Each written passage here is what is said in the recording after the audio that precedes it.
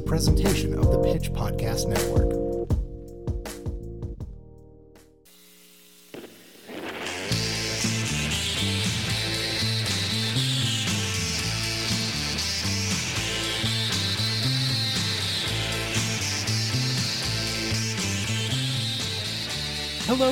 Hello, and welcome to the Streetwise Podcast, an extension of the Pitch in Kansas City. I am your host, Brock Wilbur, and the editor-in-chief of the Pitch. How's everybody out there doing? Me, having a great time because I got to see the new Michael Bay movie, Ambulance, on a Tuesday morning at 10 a.m.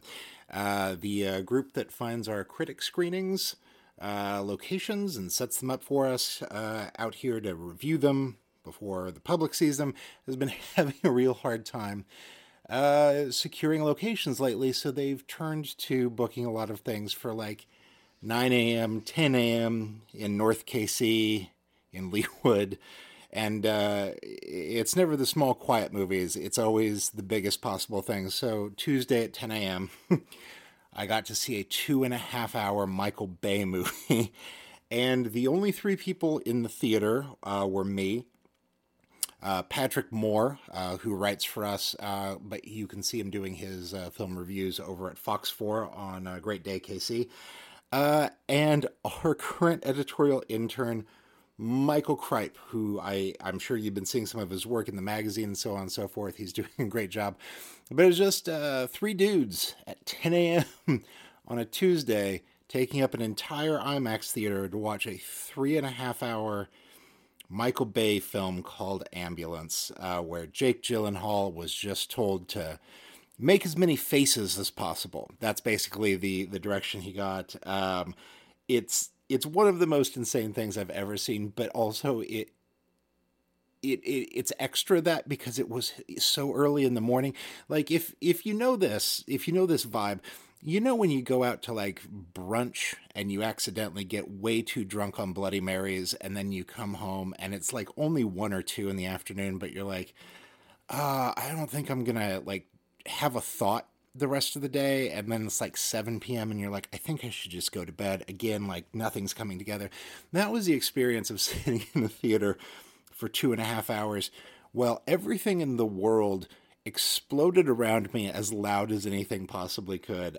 The entire film is just cop cars crashing into each other or off of bridges for no reason. It feels full circle for somebody that grew up with Ghostbusters and Blues Brothers as their favorite films, both recorded bootleg onto the same VHS tape by my father. As a kid, I didn't understand that either of them were supposed to be comedy, especially the Blues Brothers thing. I was like, wow, they really evaded all those cops. And years later, I'm like, actually, that's one of the greatest wastes of money in a film budget of all time, but well worth it for the joke. And now to see it on display like that, just transcendent. Anyway, Michael's review is live on our site right now. You can read it. The film is in theaters for everyone today. Me and Pat, the three of us all just sat right next to each other. Me and Pat just howled with laughter all the way through this thing, just being like, this camera angle, why is he shooting this establishing shot like it's out of Evil Dead? Like he as our friend Kate summarized succinctly, it is an entire film shot as though it was through a drone camera and the drone was on coke. And that's the perfect summary. Like the camera never stops spinning around, as if somebody just kept throwing cameras out of helicopters, which I don't know. Michael Bay has the money to do so. It was just sort of like getting hit in the face with a baseball bat all morning, and it's days later, and I've still not recovered. Anyway, me and Pat had a wonderful, hilarious, cackling out loud through the whole thing time, and I kept looking over at Michael next to me. And he was just shaking his head. And he's too young of a man to have such darkness in him to not be able to enjoy a Michael Bay film. But his review is live on the site. He did not have a pleasant time. He did not get to have the same level of fun we did. I think because we then had to like walk back to our cars at like 1:15 p.m. or so and pretend like we knew how to leave that theater and drive a vehicle and be safe doing so.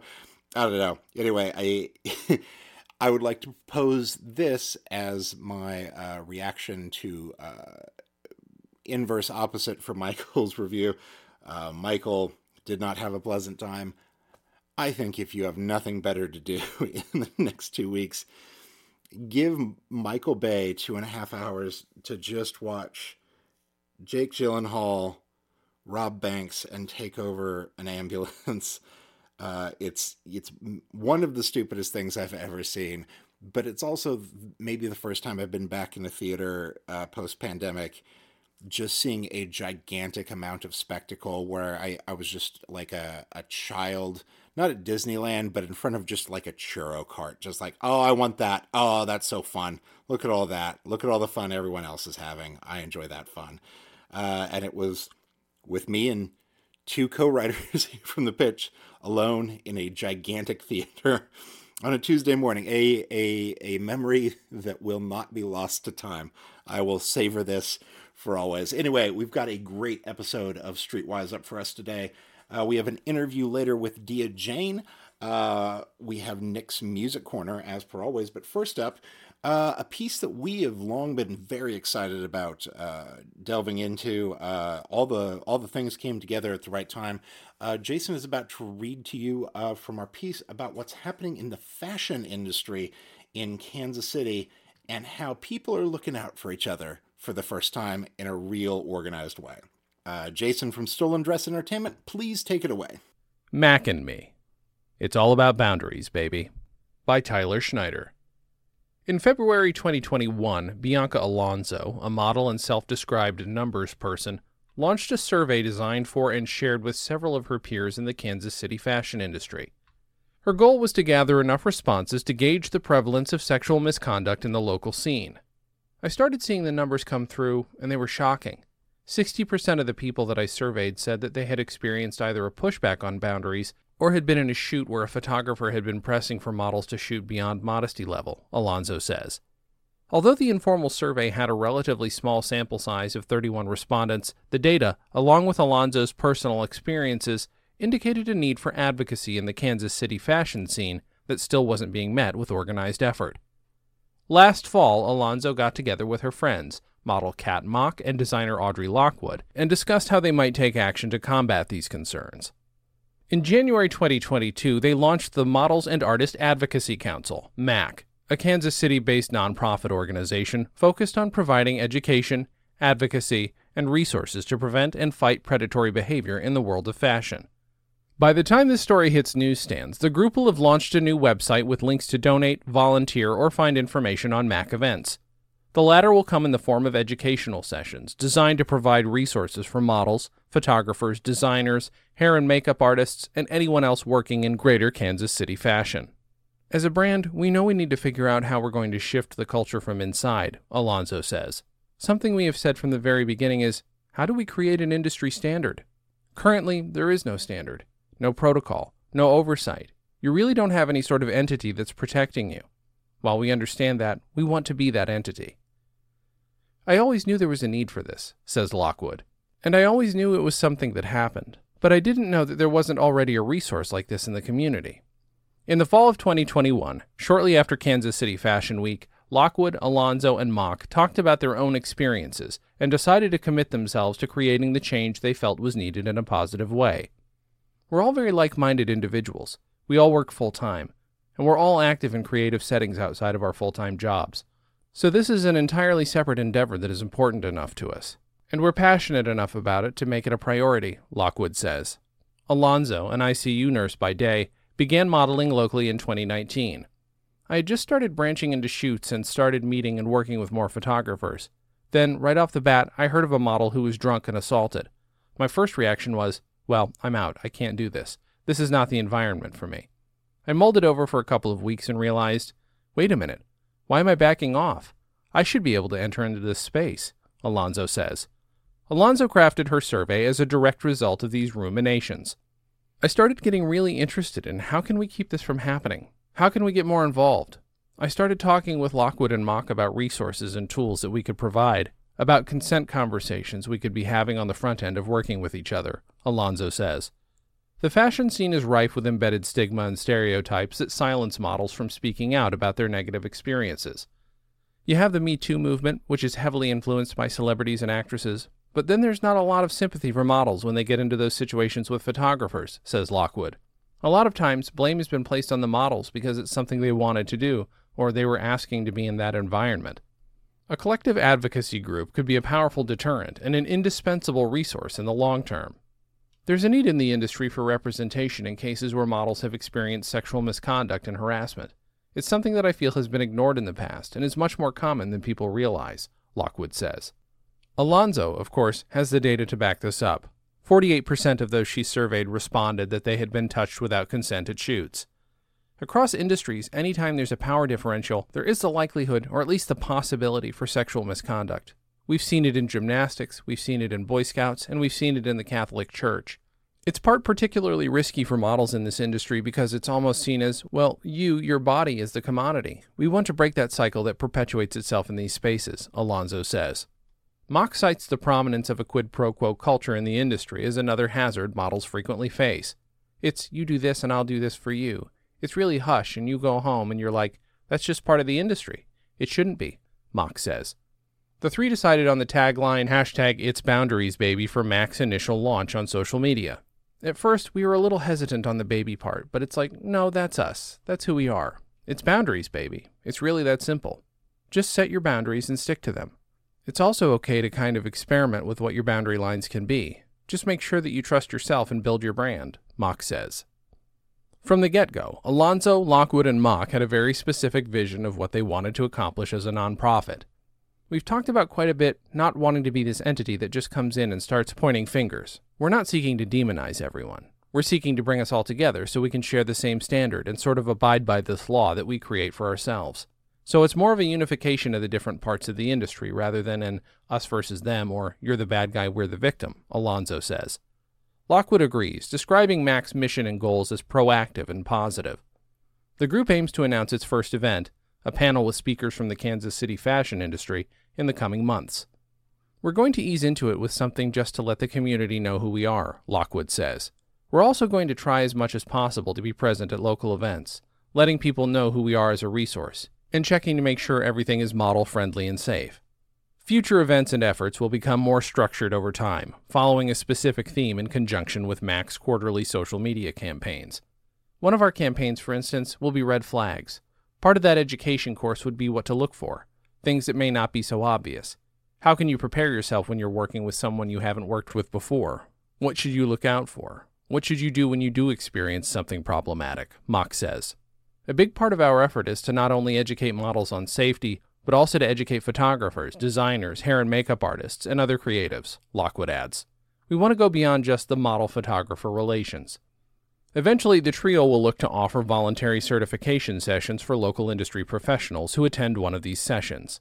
They've come to us, they've received training, they've taken steps to be accountable, and that's a big positive step forward, Lockwood says.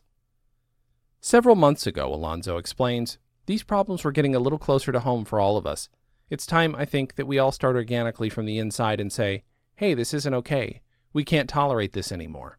There are some things that we can do to get ahead of the game. The goal is to offer a pathway, if you ever needed it, on how to approach a situation if something does happen to you or someone you know, Alonso says. The Me Too movement is one of the defining moments of our current era. At present, there are still battles to be won in all industries and all walks of life. It will come down to grassroots activism, in the Kansas City metro and beyond, from groups like MAAC and its founders. Leaders like Alonso, Lockwood, and MAAC are fighting to develop a new culture, one of transparency, accountability, mutual respect, and solidarity, that will become commonplace in both the fashion industry and in every other facet of human interaction. I think the culture has been such that we're just sort of expected to face these issues, live with them, and that's just the way it is, Alonso says. But as we've progressed as a society, and as these conversations come to the forefront, I think it's clear that this industry has to move with it. The problem has been defined. We see evidence of it in our practice. What are we going to do about it now? And now, ladies and gentlemen, It is time for Nick's Music Corner. Hello, I'm Nick's Basic Music Editor for The Pitch, here with this week's local music recommendation. When the Creature Comforts were last playing regularly in 2002, I went to see them pretty much any time they played. Their shows with the People, later the Golden Republic, at the Replay were a regular occurrence, and during that time, the band was focusing equally on their debut, The Politics of Pop, as well as their sophomore release, Teaching Little Fingers to Play. You could also hear them playing new tunes alongside their cover of the Kinks' Picture Book. One of those new tunes was Skyline. It was just about the most rocking thing the band had ever written, and like Sincerely Me or Off Duty Eyes, it stood out from the rest of the Creature Comforts tunes because it came within a hair's breadth of pop punk. You can argue that power pop and pop punk share a lot of things, including my fandom, but this trio of tunes could have been marketed as a 7-inch to the pop punk underground and found rabid appreciation from fans of bands like the Ergs. Skyline, along with the Glowing Horses of Racine, Bethany Parker, and Star Mining, never saw any official release. However, when the band's gotten together for the occasional reunion show, they've had stacks of CDRs featuring the unreleased demos, as well as 2 songs each from their albums proper, meaning fans can finally have these tunes, long unreleased, in their hands and ears. Well, it's been a minute since those last reunion shows. Chris Toll can be found fronting Chris Toll in the early Reflections, with J.D. Warnock and Billy Brimblecom regularly appearing with yacht rock tribute Summer Breeze. Billy Brimblecom is also the man behind the annual Thundergong show. In the meantime, here's Skyline.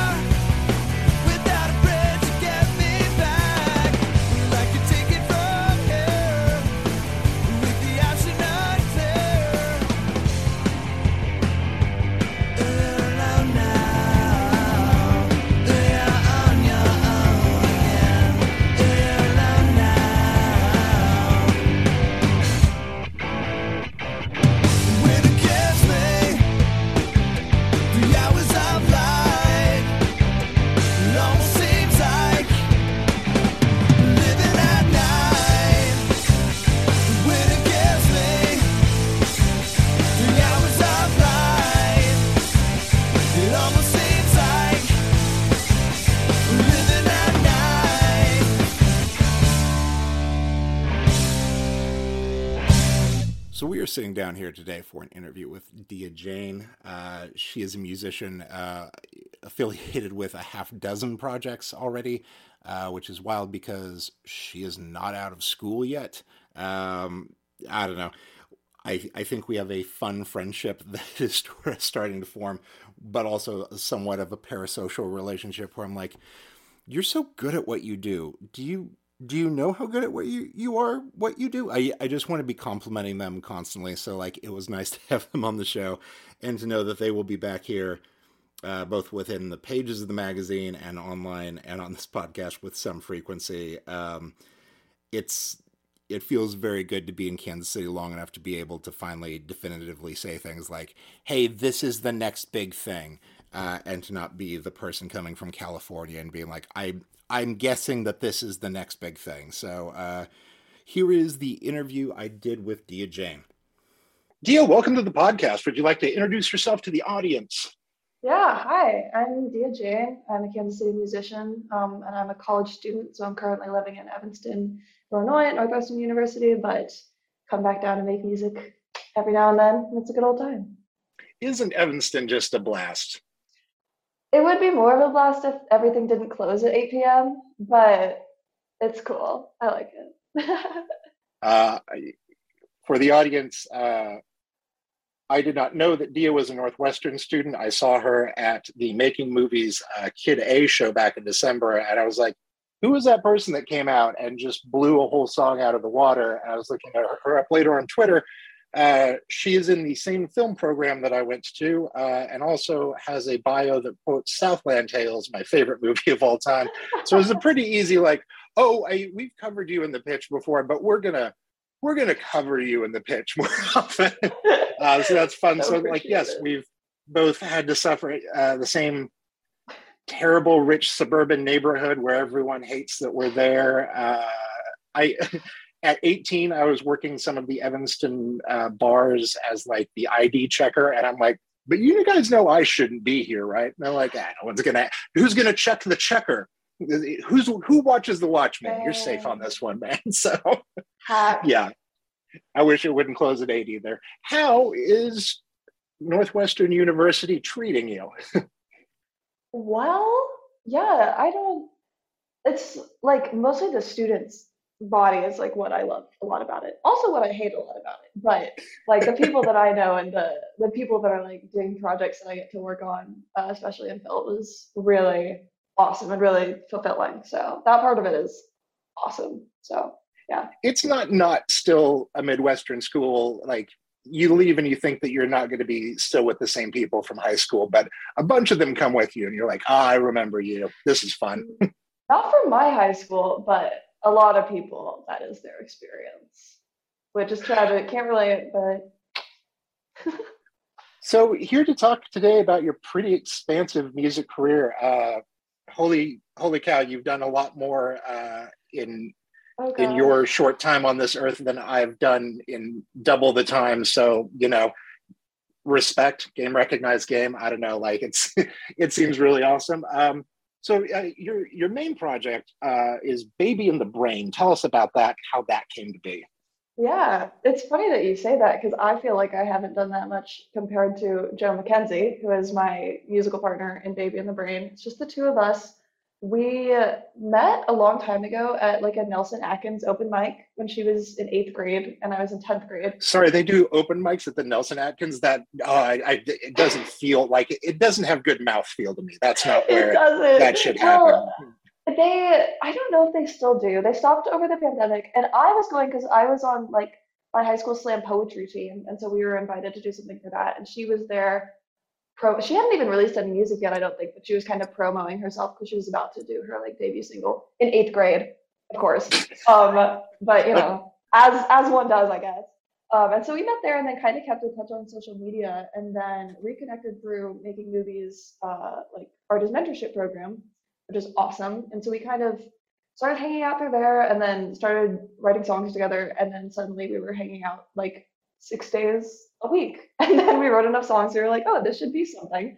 And then we were really annoying to Addie Sartino of the greeting committee, who it's insane that she is someone that I can be really annoying to. I can just text her and be like, hey, help me, help me. And she was like, yeah, you guys should make this a project. And so we did. And now it is, which is crazy. There's a whole album out that came out over the summer. And With Abby and Making Movies, it just seems like you've really positioned yourself to have all of the Kansas City mentors. Like, you're actually kind of hogging them. You should really like spread that love around. yeah, I don't. You guys can find your own mentors. But it was it very much like fell into my lap. Like it wasn't something I expected to happen at all. Because with Making Movies, my high school English teacher, Joyce Wynn Hernandez, favorite woman, she's great. Not favorite woman, sorry, mom. But she's up there. Your She mom's was not like, listening. It's okay. You can be honest with us. she, she will actually. She'll be like, why didn't you tell me this was happening? Sorry, I don't know. But she was like, hey, you should join this camp that's going on. And so we did that. And that was fall of 2019. And then obviously in 2020, everything went to shit. But that was how I met Enrique of Making Movies and Diego, his brother, who are awesome. Such great, kind, giving people. I mean, the whole band is. Juan Carlos is also a big helper in that camp. And they're great. And then through them, I met Brandon of the greeting committee. And I was so freaked out when I met him because we wrote a group song as part of that program, which is mediocre, no offense to that song. But we were like recording it as part of the experience at the end of the camp. And Enrique's like, oh, and my friend Brandon from the band The Greeting Committee is gonna come in. And I like had a little spastic attack because I didn't know that was happening. And none of the other kids knew who the Greeting Committee was. And I like So it was just red. you spazzing out on this one. Yeah. I was like, well, I think I was also one of the older ones there, and they were just I don't know. They just didn't really know. Lame. Not in the know, not in the loop, but freaked out. And then Brandon comes in, and Enrique, like an embarrassing father, decides to be like, "Hey, Brandon, he is a big fan of the Greeting Committee." And I was like, "Don't look at me, don't speak to me, don't ever acknowledge my presence." But anyway, met Brandon through that, and then Brandon and Addie helped me record "Father's Daughter," which was my solo single debut, and that was crazy. And I love them. And everyone else can get their own mentors. Just kidding. So one of the best parts of I think both me and Nick have separately noted it in pitch articles about the Baby in the Brain album, Brain Baby, which also thank you for that, because I screw it up every time. I'm like, which one goes the one direction? Thank does, you. Yeah.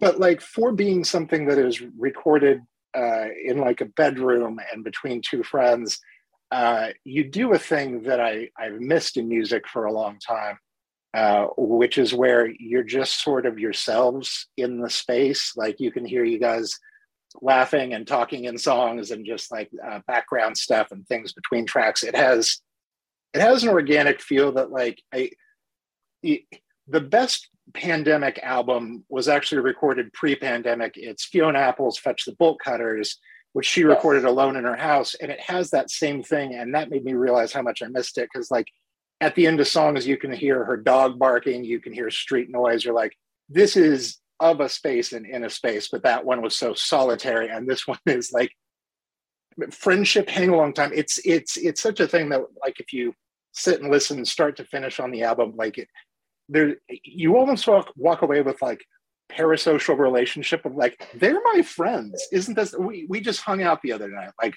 why did you guys choose to go that route?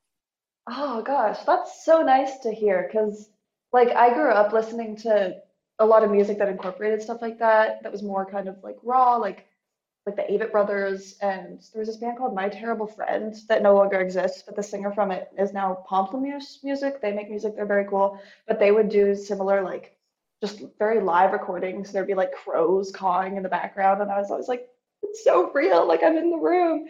And Joe and I are kind of different in that sense, because she's such a fan of things sounding really clean and polished, and like she's so talented at doing that in her production. And then I kind of veer too far in the other direction, where I'm like, let's make it raw, let's make it sound bad. She's like, why would we do that? And I'm like, really excellent question. So I think it was a kind of good like meeting in the middle of both of us kind of pushing each other's boundaries, and like, because our friendship is really special. Like, we're honestly like sisters pretty much at this point. Like, she's just one of my best friends in the world, and like one of the people I'm closest with. So it would have felt disingenuous not to keep things like that in the music, because also the music is such a big part of our friendship. So, you know, metaphors and sappy shit. I mean, stuff. Can I curse on here? Yes. Okay, yeah. Please do as often as possible. Sorry, Mom. She's heard it. So, yeah, in terms of that mix of clean and dirty, maybe the most polished song you guys have is one of my favorites. It's On the Run, which is the best like faux lore Taylor Swift song I've ever heard. Like, you guys really went out of your way to like spoof it, but like be in it. And like, I've listened to that song a lot. Previous to this, the best Lorde cover I've heard, like make fun of track I've heard. Have you seen the South Park episode about Lorde? Mm-mm.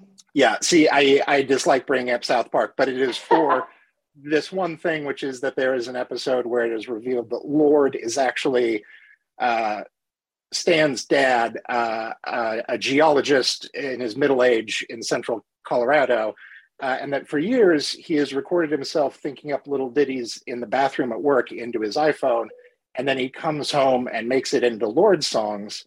and the whole music industry covers it up. It all leads to a scene where like Stan is like, you can't be Lord, and he's like, let me show you how. And for 2 minutes, they just show a Pro Tools screen where it takes his toilet ditty and then quantizes it and does the stuff, and it comes out sounding like a perfect Lord song. And it's one of those like twist reveal things that you're like, it's also the only time I've ever seen on television like a cutaway to just Pro Tools to show like the plugins and stuff and be like, no, literally, this is how easy it is to do what this is.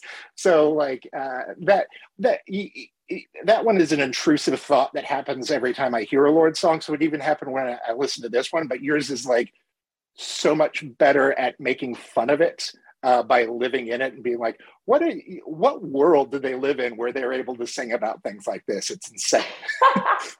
That's so, yeah. I like picking apart your music. It's fun to pull strings on. Honored. Yeah, it is funny because a lot of the album, like Joe and I don't know if people can tell this, but we are not party animals per se. We're not like, the biggest wild children of the world. I now have a buzz cut, so that's like less believable than it was when I was like full femme, but truly like very introverted. So, and then we wrote this whole album about like going to parties and like going crazy and like running away from home, and it's very unrealistic because we just kind of like Joe's favorite book is Infinite Jest. Like we're not not really living that truth, but it was really fun. Imaginary parties are way more fun than actual parties are. So not going to actual parties, yeah, you got it. You know what you're doing. We wrote a song that didn't make the album because it didn't end up very good, but the first line was, I don't like parties, so I don't go to parties. And it was called Parties, and then the whole thing was like set at I don't know, because I think Melodrama by Lorde was such a huge inspiration for that project, and obviously that is all like one big party scene, but not really, and like drugs and sex and love and all this shit that like we didn't have that much experience with. So it's kind of more the fever dream of like what that could be. But also, world. like Lorde and Billie Eilish are children, and whenever they're singing about being drunk in a Benz or something, I'm like, you can't do that. I know you do, but you can't. Like you're. Imaginary illegal. Parties for them too. Yeah. Exactly. So tell me about your work with the Whips, because see, I'm just going to run through all the stuff you do to convince you that you're actually prolific, because you apparently don't believe it, and I wasn't ready for that. Oh gosh. I mean, okay, when your best friend is Joe McKenzie, it's very hard to believe that you're prolific.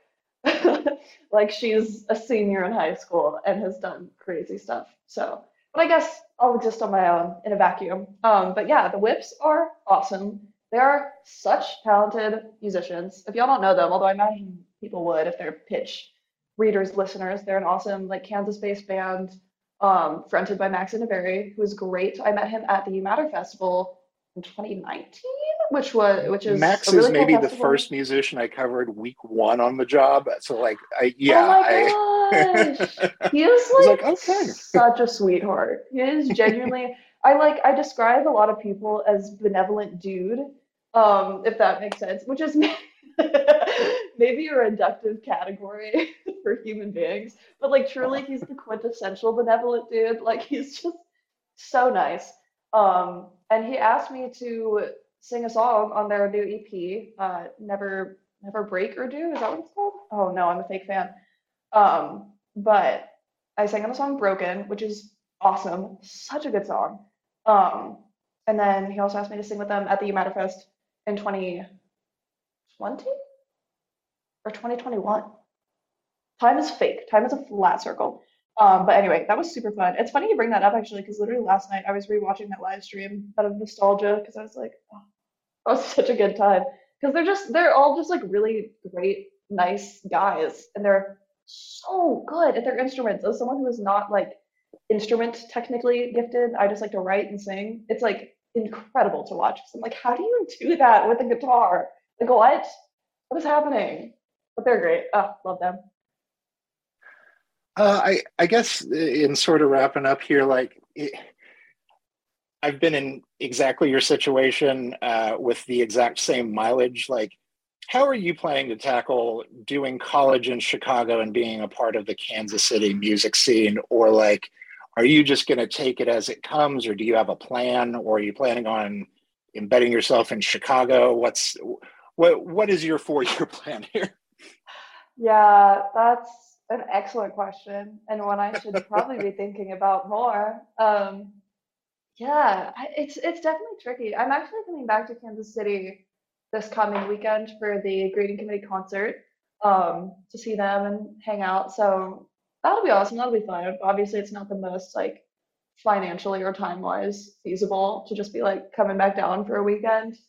I hope this summer to do a lot of work with Joe. I really hope to record a solo album, but we'll see if that happens. That'd be awesome. But yeah, definitely need to look into more like of the Chicago scene because I know a few other independent artists on campus who are students and they're awesome. So and night school, exists. So there's definitely resources for that I need to look more into because I love Chicago and I love Kansas City. Like I think I really realized I love the urban Midwest vibe. So I definitely love to make both of those towns home bases, but we'll see how things shake out. Yeah. We are currently we did another round of self-pouting this morning, but everyone at the pitch that cares about it is either in the hospital, out of town, or covering something else during the grading committee show this weekend. And their press person keeps being like, do you want to come to the private after party? And we're like, stop it. I don't know how we all flubbed this. I'll be there. Come on. Yeah, of course. And I won't be because I'll be at Girl Talk across town because, yeah. So, so do you have new material coming out soon? What are you working on?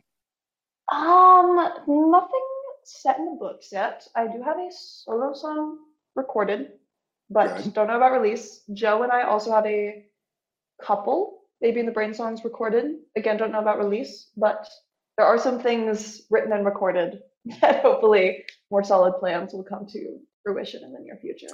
My time in Chicago was great for becoming the postal service in like emailing tracks to friends and being like, this is the only way we're going to get it done. Completely. Yeah. Yeah. Okay. Where can people follow you and find your work? I am on Instagram as Dia Probably, and I am on Twitter as Probably Dia. And I'm on Spotify as Dia Jane and Baby and the Brain. Yeah. That's it, I think. Let me make sure I didn't mix up my Twitter and Instagram. No, I didn't. Yep. Fantastic. Okay. I will let you get back to college. Have yourself a wonderful day. Thank you for your time. Cool. Thank you so much. And that was the Streetwise podcast. Thank you guys so very much for listening to us. Please check out everything that we are doing each and every day of the week at thepitchkc.com.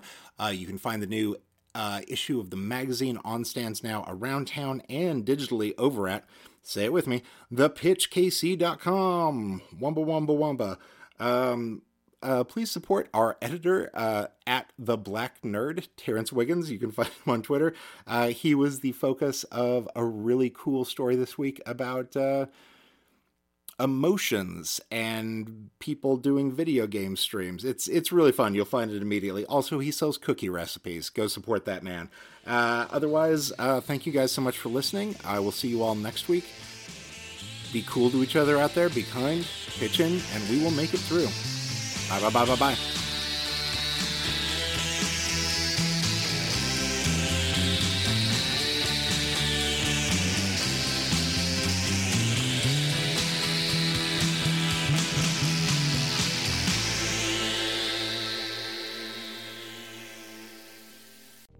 This was a production of the Pitch Podcast Network. The Pitch is Kansas City's independent source for news and culture. Check out thepitchkc.com to see more podcasts from us, including information for how to subscribe to The Pitch or become a sustaining member. Story ideas or feedback? Write to tips@thepitchkc.com. Pitch in and we'll make it through.